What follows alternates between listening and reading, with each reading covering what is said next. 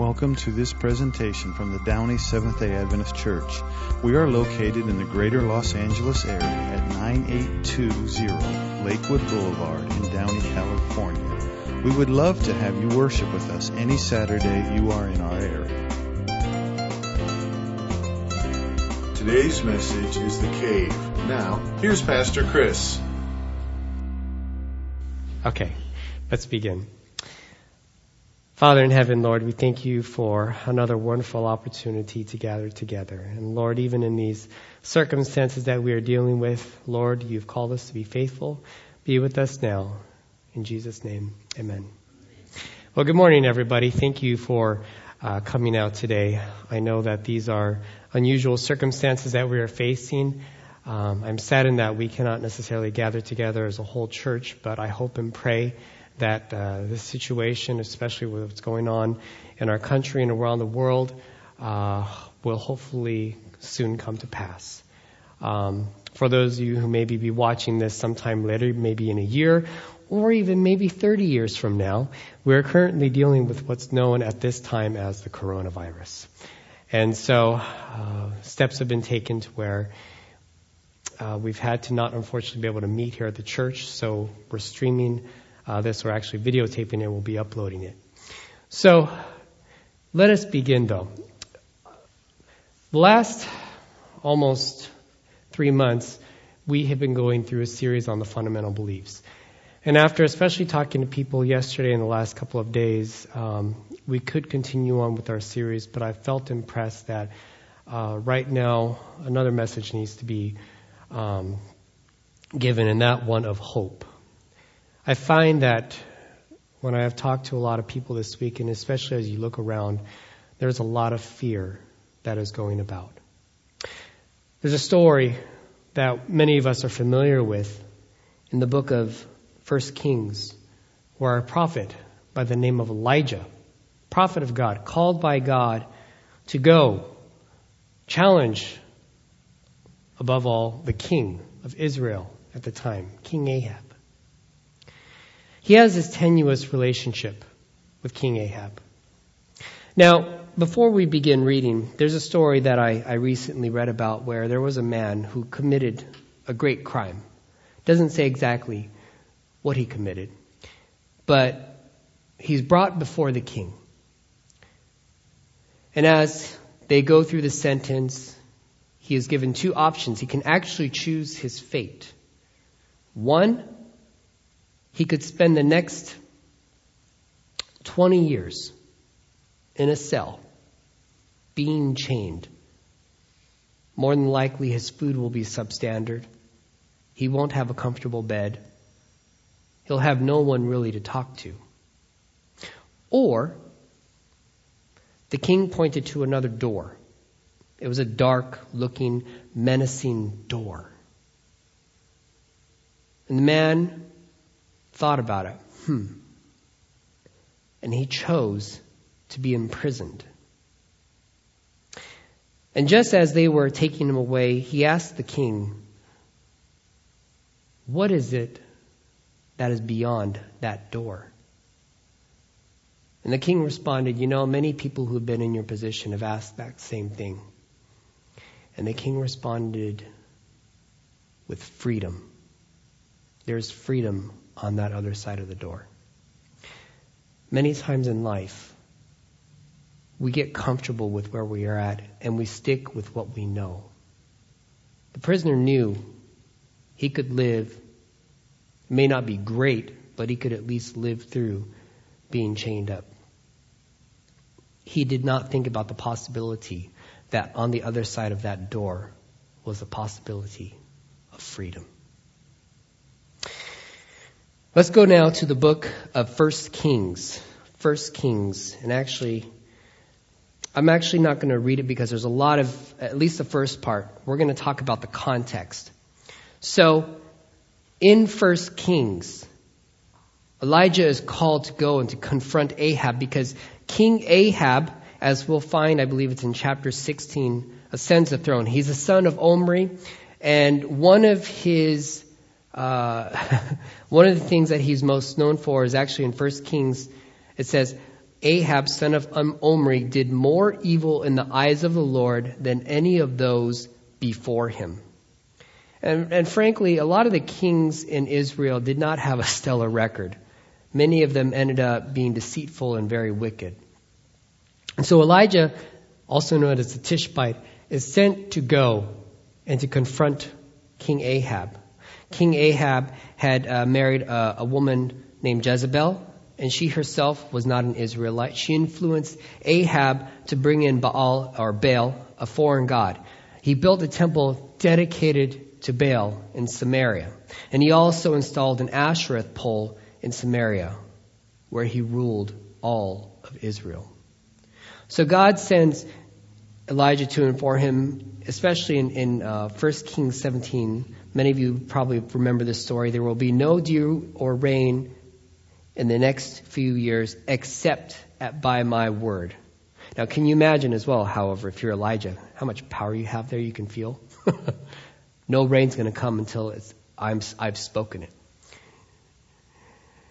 And it's from there that God calls Elijah to go to the Kerith ravine.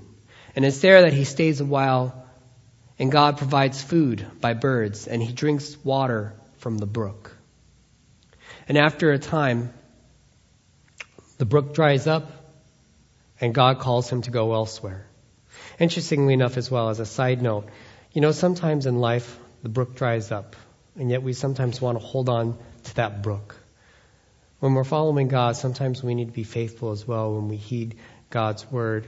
That is sometimes, at some point, we need to let things go and move on and try something new, go elsewhere. So God calls Elijah to go to Zarephath. He directs him to where a widow was preparing her last meal. And as he gets to the gate, he sees her. She's trying to gather some sticks. And he asks her, "Can you please make me a meal?" And she responds with the fact that she is preparing her last meal for her and her son. She's a widow. She doesn't have a husband. We don't know her full story. And she was basically resigned to the fact that she was going to die. So Elijah says, "Don't worry about it. Make me the small loaf. And eventually all of your flour and all of her oil will not run out." So she does so. It's amazing. It's a miracle. All the flour and the oil does not run out. But we find later in the story that her son eventually falls ill and begins to stop breathing. And she calls out to Elijah, "Why have you come into this place? Why have you've helped us, but then you've taken my son away?" So he takes the son upstairs and he prays. And he prays a special prayer, and eventually the boy begins to breathe, and he brings him back down, and the woman acknowledges that he is truly a prophet of God, and that God is a true sovereign God. So this is all just of the context of what's happening. Now, it's 3 years later from the time that Elijah tells Ahab that there will be no dew or rain. And God tells Elijah to go to Ahab and to inform him that he will send rain. And at the time, there's this huge famine in the land, especially because there has been no water. And Ahab and Obadiah was one of his administrators and a faithful man of God. So much so that Jezebel had been trying to knock off and terminate all of the faithful prophets of God.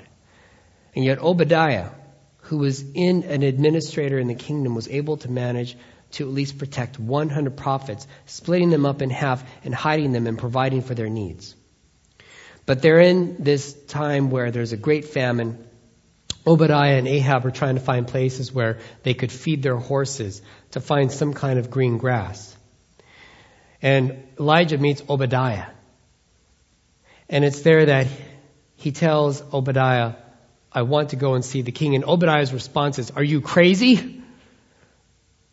He basically relates the fact that Ahab has been looking for him. And in fact, when he goes to the surrounding countries, when he goes to them, he makes them promise that he has not come by, and essentially that they're not holding him, sheltering him. They have to swear an oath that they have not seen him. So eventually, Elijah says, "No, go and get the king. And when Elijah and Ahab meet, Ahab's response is that you troubler of Israel? And when you think about it, when you normally go and meet somebody, you shake their hands and you exchange pleasantries, right? But with Ahab, he just got to the point. He basically calls him out for what he views Elijah, and that in Ahab's eyes, Elijah was a troublemaker to the throne. Well, Ahab presents this awkward greeting. Elijah calls for Ahab to bring all of the prophets. And another famous story that we're probably well versed in is in the showdown at Mount Carmel with Elijah versus all of the prophets of Baal and also the prophets of Asheroth. And it's there that he gathers and he says, okay, today we're going to see whose God is true. So I'm going to give you, what we're going to do is we're going to set up a sacrifice, and whoever God calls and sends lightning onto or fire onto the sacrifice is the one true God. And so the prophets of Baal start out early in the morning. And by midday, they're crying out, no fire. Elijah actually begins to taunt them. And by evening, Elijah finally says, enough. And then he tells the people to come here. And he creates a trench around the altar. He takes 12 stones representing the 12 tribes of Israel. He creates an altar that had been torn down. He creates a trench, and he pours in about 24 pounds of seed. And then he tells the people, bring me 4 big jars of water. And he has them pour all over the altar. Not just once and not just twice, but 3 times. So imagine 12 full jars of water have been poured over this altar. And it's there that Elijah calls out to God, and God sends so much fire that the whole altar and everything is totally scorched. There is nothing left. And it's there again that everybody recognizes that Elijah's God is the one true God. From there, as well, all of the prophets of Baal and Asherah are destroyed. Now, when Ahab gets back home, what does he have to do? He has to inform his wife, Jezebel, of what's happened. And when Jezebel hears about it, she becomes extremely angry, so much so that she sends a messenger to Elijah, and this is her response. May the gods deal with me, be it ever so severely, if by this time tomorrow I do not make your life like one of them. Kind of sounds like a temper tantrum, amen? So, Jezebel is angry. She's angered by the fact that all of her prophets had died, so she makes Elijah a marked man. And so we're here in chapter 19. And Elijah, what is Elijah's response in verse 3? Chapter 19, verse 3. Elijah, a man who's been so faithful even for the last 3 years. God had provided for his needs in the Kerith ravine. He had provided for the needs of the woman who was a widow and healed her son. He provided the means as well to be able to prove that God was the true God on Mount Carmel. And then Jezebel threatens him with his life. May the gods deal with me, be it ever so severely, if by this time tomorrow I do not make your life like that of one of them. So Elijah is afraid and he runs for his life.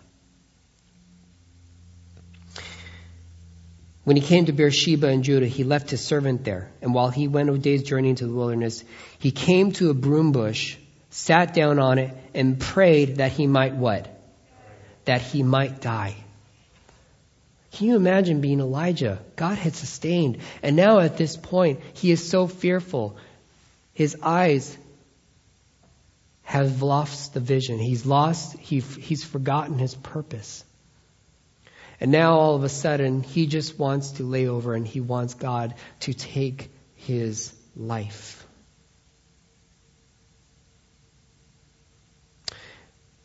Elijah is depressed. However, we find that all at once an angel came and said, "Get up and eat." And he looked around. There was some bread baked over hot coals and a jar of water. He ate and drank and lay down again to sleep. And then the angel of the Lord came back a second time and touched him. "Get up and eat, for your journey is too much for you." So he got up, he ate, and he drank. One of the interesting things as I was thinking about this passage was, Elijah basically wanted to give up. But instead of going back and chastising him, God tends to Elijah's physical and mental needs. God knew that he needed rest. He needed to recuperate. He needed to recover. Eventually, he, however, continues on in his journey. So in verse 8, he got up, he ate, drank. Strengthened by that food, he traveled how many days? 40 days and 40 nights until he reached Oreb, the mountain of God, and there he went into a cave and he spent the night. Traveling for 40 days, being on the run, that sounds exhausting, right? And it's here that God meets Elijah. And the word of the Lord came to him.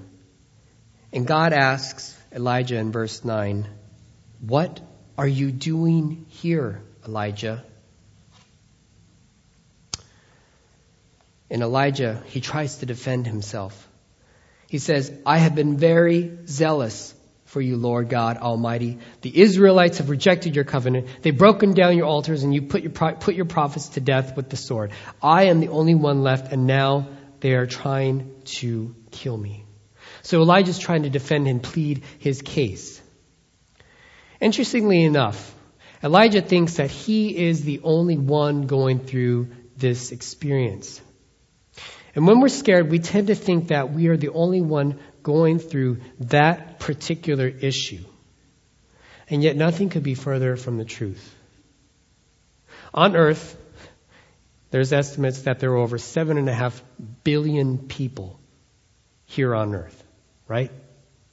There's got to be at least one person who you can identify with and going through the same struggle. Maybe a little different, but there's got to be somebody who understands your issue. But the Lord then says in verse 11, "Go out and stand on the mountain in the presence of the Lord, for the Lord is about to pass by." And then a great and powerful wind tore the mountains apart. It shattered the rocks before the Lord, but the Lord was not in the wind. And after the wind there was an earthquake, but the Lord was not in the earthquake. And after the earthquake came a fire, but the Lord was not in the fire. And so there's this great display of nature, of God using nature. Wind, fire, earthquakes. And after the fire came a gentle what? A whisper. And when Elijah heard it, he pulled his cloak over his face. He went out and stood at the mouth, and the voice said to him, "What are you doing here, Elijah?"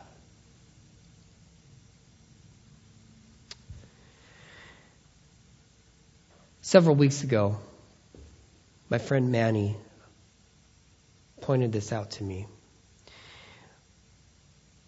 When we are fearful, we tend to withdraw. And especially too, when we're fearful, it seems that it's even harder to hear God's voice. And sometimes it seems like we've been abandoned by God. And God could have said from a very powerful, distinct, God-like voice. We think that God has this deep, rich voice, right?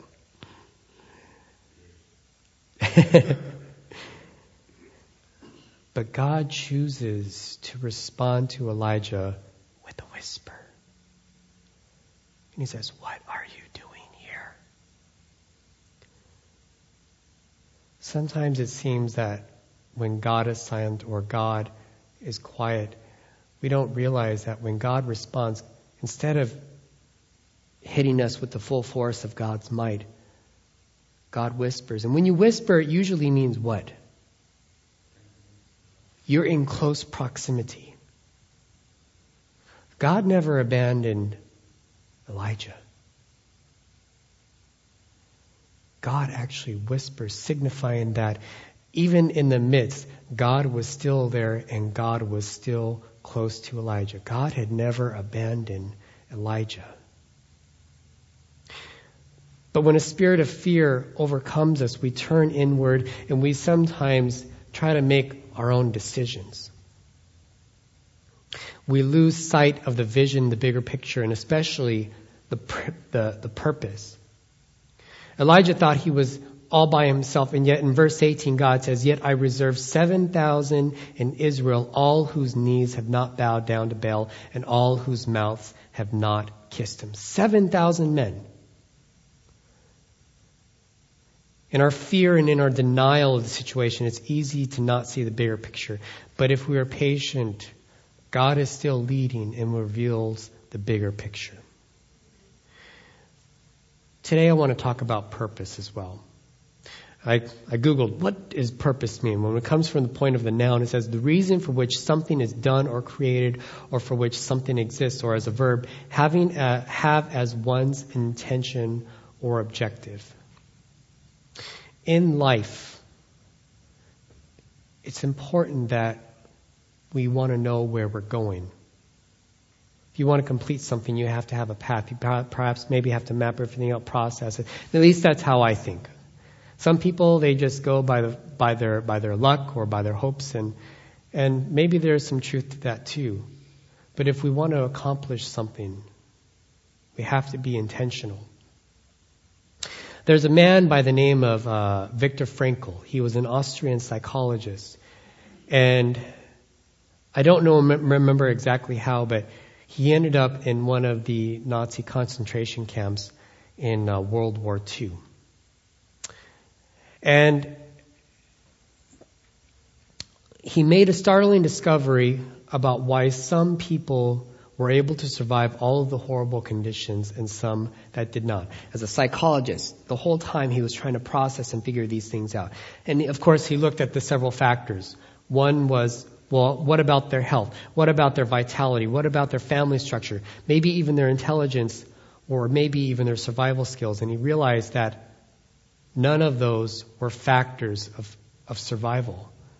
He said the single most significant factor he realized was a sense of a future vision. The impelling conviction of those who were to survive that they had a mission to perform, some important work left to do. It's important that we not take our eyes off of the bigger picture. We have to have a goal to reach forward to, because that helps give us purpose. It gives us a vision of somewhere that we can go and we're striving for, and ultimately helps drive our journey forward. So I got that from Stephen Covey. Having purpose to live in a vision is what pulled Viktor Frankl and many other individuals who survived the concentration camps. So Elijah, he panics and he forgets his purpose, that he is a prophet. He is a prophet of God. And rather than trusting God, he trusts in himself.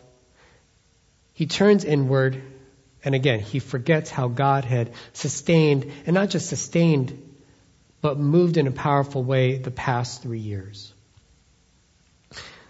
Sometimes life means we have to face our fears. Sometimes it means looking at the person that you really care about, maybe asking them, taking that first step forward and asking, hey, would you like to go get dinner? Maybe you're afraid of heights, and maybe you need to challenge yourself by getting in an elevator and going up. Especially, is it the Biltmore? The one that has that open elevator? That'll get your fears going. Maybe take a rock climbing class. If you're afraid of speaking, maybe it means signing up for a Toastmasters class. One of the most common is learning how to swim. Many years ago when I was in college, I learned, in addition to becoming a lifeguard, I learned how to be a water safety instructor. And it was at that moment when I was trying to teach these kids, they were only maybe 5 years old. They were actually afraid just to put their face in the water. And we had to take baby steps and teaching them how to breathe. So I would ask them, okay, just stand here. I want you to put your face and I want you to blow bubbles out of your mouth. So they would put their face down and they go, teaching them how to breathe while they're swimming forward begins with baby steps. And in life as well, we can't ignore our fears because our fears are never going to go away unless we face them head on. You can't make your fears disappear because they never will. And as uncomfortable as it is, we have to address our fears. And realize too that when we do step out, we're going to make mistakes. There are going to be some failures along the way. But yet, even in the disappointments and failures, there's opportunities for us to grow. Failure is one of the greatest teachers. And some failures, unfortunately, may be more painful than others. But one thing that one person told me once,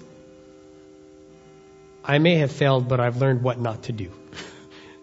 And so that's a lifelong lesson that, okay, that didn't work. What's another way? I think even was it Edison, he learned 10,000 ways of how a light bulb doesn't work, right? Not 10,000 failures, but 10,000 ways of how a light bulb didn't work. And sometimes we're afraid to fail because it may make us look bad. And guess what? There's always going to be critics. You're never going to please everybody. But guess what? There's a difference between being on the court and actually playing the game and those of sitting in the stands. And frankly, who are you going to pay attention to? The one that you're trying to get around or the one who's trying to defend you or the critics who are going to say everything. But guess what? They're not even in the game. So choose carefully as well who you're going to listen to. Having purpose and direction in our lives is going to help us see again the bigger picture and move past our failures. Sometimes as well, we're afraid to take that step because maybe we don't want to hurt someone's feelings. Let's get real here. Let's talk about marriage. We fall in love with somebody, right? And it's great. You fall in love, maybe you get married, and everything is wonderful. And then you add on, okay, so we're going to have a kid, maybe a job promotion, maybe a family member is sick and you have to take care of them. And all of a sudden, that joy, while it is still there, you love that person, life gets busier and life gets more complicated. And in your relationship, you realize you're not able to talk to each other as much as you want. Sorry, scared me for a sec. You're not able to have that same communication, that same intimacy. And if you're not careful, if you don't continue to talk to one another, what happens? You slowly start to drift apart. And maybe a year goes by, 3 years go by, or maybe 10 years go by. And while you may still remember the good times of when you first got married and you loved that person, you become two different people because you have not communicated with one another. And as we get older, as we mature, maybe our dreams and our desires change. And when we don't share those things, we misunderstand each other. And why are you going in this direction? And I'm over here, and maybe I'm feeling like I'm bearing the burden of our family, whatever it may be, when we don't talk to one another. Any relationship requires that we maintain communication. And especially, it is no different in our relationship with God. A lack of communication with God ends up in a lack of direction from God. And so as followers, we're called to not only love God with everything we got and love our neighbor as we would love ourselves. All of this requires a communion with God. Jesus gives us a calling and a purpose in our lives to be fishers of men and to share the gospel. And in Matthew 28, Jesus lays out the purpose, the mission, and the vision to go out to teach, preach, and baptize. Share the gospel. That's what God has called us to do as a church. And while that teaching and preaching may vary in how it looks because we think that, when we think of teaching, we think, being stuck in a classroom or a room and teaching. But sometimes teaching means we also model how we are to live. I thought of this idea. Am I the same person as I am here on the pulpit as I am on the 5 freeway at rush hour? More likely than not, because I'm going to want to be wanting to get somewhere, and I'm thinking, come on, hurry up. Just like as well, when there's some kind of accident on the other side, what happens to the other side? They all slow down. Even though there's no direct correlation of the moving of the flow of traffic, we all want to see what's going on, right? And for some people, they get antsy. It's like, okay, everything's being taken care of. Why are we slowing down? I just added another 5 minutes of my drive, right? But understand, too, that I'm not expecting perfection here. One of the things that I appreciate especially about the story of Elijah is, as faithful as he was in the past, even though he was a great prophet, one of the greatest prophets, and especially he had to have the courage. God granted him the courage to go and face Ahab, one of the worst kings of Israel. And especially having to deal with Jezebel, who was trying to get rid of all of the prophets of God. Elijah was a marked man. It showed as well that he was not perfect, that he himself was human. He was susceptible to the same fears, to the same bouts of depression and anxiety. So I'm not expecting perfection from us. Realize that it's our walk with God on a daily basis. That we walk with God and we ask God, how can I be a better servant for you today? How can I be a blessing? And as well, how can I help better fulfill the purpose in my life as a disciple for you? And in today's age right now, especially with what we're doing, there's a lot of fear, and frankly, it seems like you can't trust anything that's being said right now, right? Because there's so many things that are counteracting each other. So I'm not an expert. I'm not a contagion expert. One thing I do know. First off, the most simple practical thing we can do is take a deep breath and let it out slowly. Before we do anything, especially if we have to make a big decision, we have to think about things. And one of the things we should do is take a deep breath. When we get stressed, our body actually limits sometimes our breathing.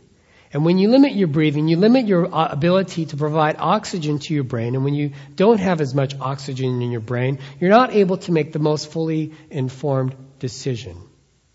Sometimes just taking a deep breath calms and relaxes you, and being able to make better decisions and gaining better perspective. And as a church as well, one of the biggest things that we can do as well is to build up the body. In the notice that we sent you, I made sure that I wanted to have everybody be reminded. Even though we may not be able to gather together and worship together, we still need to continue to build up the body of Christ. You can send a phone message, you can call somebody, you can send a text message or some kind of message. And it's one of the reasons why I point this out is because for some of our members here at this church, we have become their family.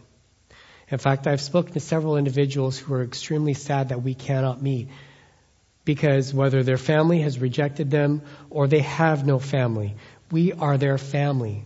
And we as humans are not called to be alone. We're built, and community is in our DNA. And so it's important that we especially take time to reach out. It could be something as simple as a simple text message. Hey, how are you doing? Or maybe take this opportunity, if you have a list of phone numbers as well, take the opportunity to reach out to somebody that you don't know very well and just simply ask, hey, what can I pray for you and your family? Something very simple. Small action, right? Something so simple. And yet it's a big reaction because somebody knows that they're being thought of, that they're being cared for. We as a body all have make up the different parts of the body, and we are there to support one another. So, love one another. Reach out to one another. And recognize as well that Downey Church, while this is an awesome, great building, I love this church. As I've said before, this building does not define our entirety as a church, because the church lives within our hearts and within our minds. So even though we cannot gather here today, we can still be a church, and we can still be faithful in the calling that God has called us to share, to preach, teach, to baptize, and to have purpose of sharing the gospel.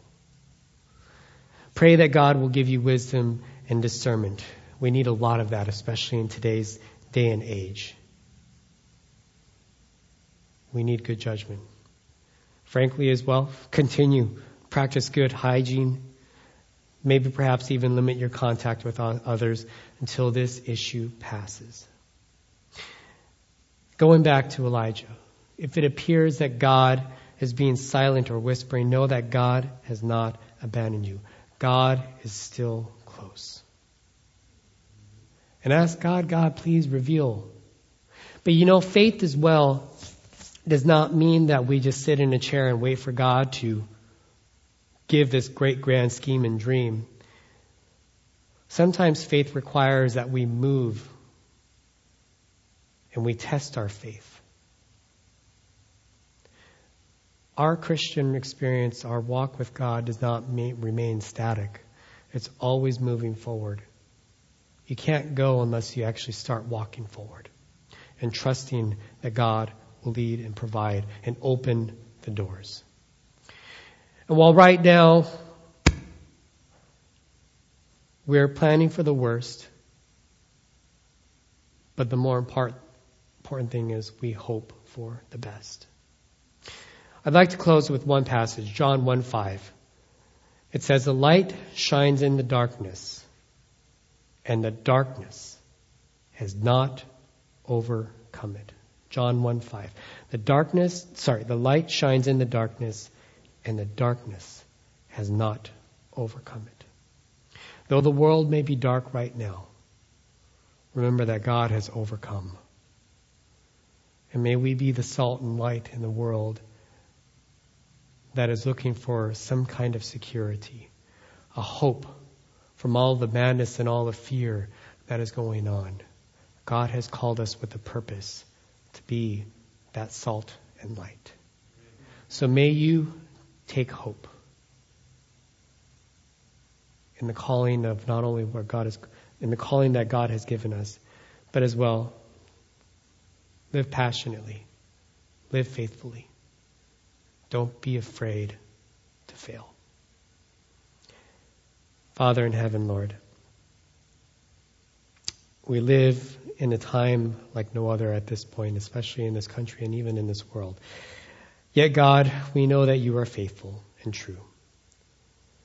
Father, lead and guide us. And as well, Lord, for those of us who are fearful of what's going to happen, Lord, we pray, grant us peace and grant us joy. For those who are physically sick, we pray for healing. Lord, for those of us who are mentally just exhausted, we pray for rest and peace. And as well, Lord, especially on this Sabbath day, the next couple Sabbaths, Lord, while we may not be able to physically meet here together as a whole church, Lord, may we especially perhaps find new ways to be able to enter that rest of being together as a family and building up community and being a blessing to one another, Lord. Thank you for all that you have done, Lord. And we look forward as well to bringing us out of this predicament. In Jesus' name, amen. We hope you have been blessed by this message from the Downey Seventh-day Adventist Church. You can find more messages at www.downeychurch.org. God bless.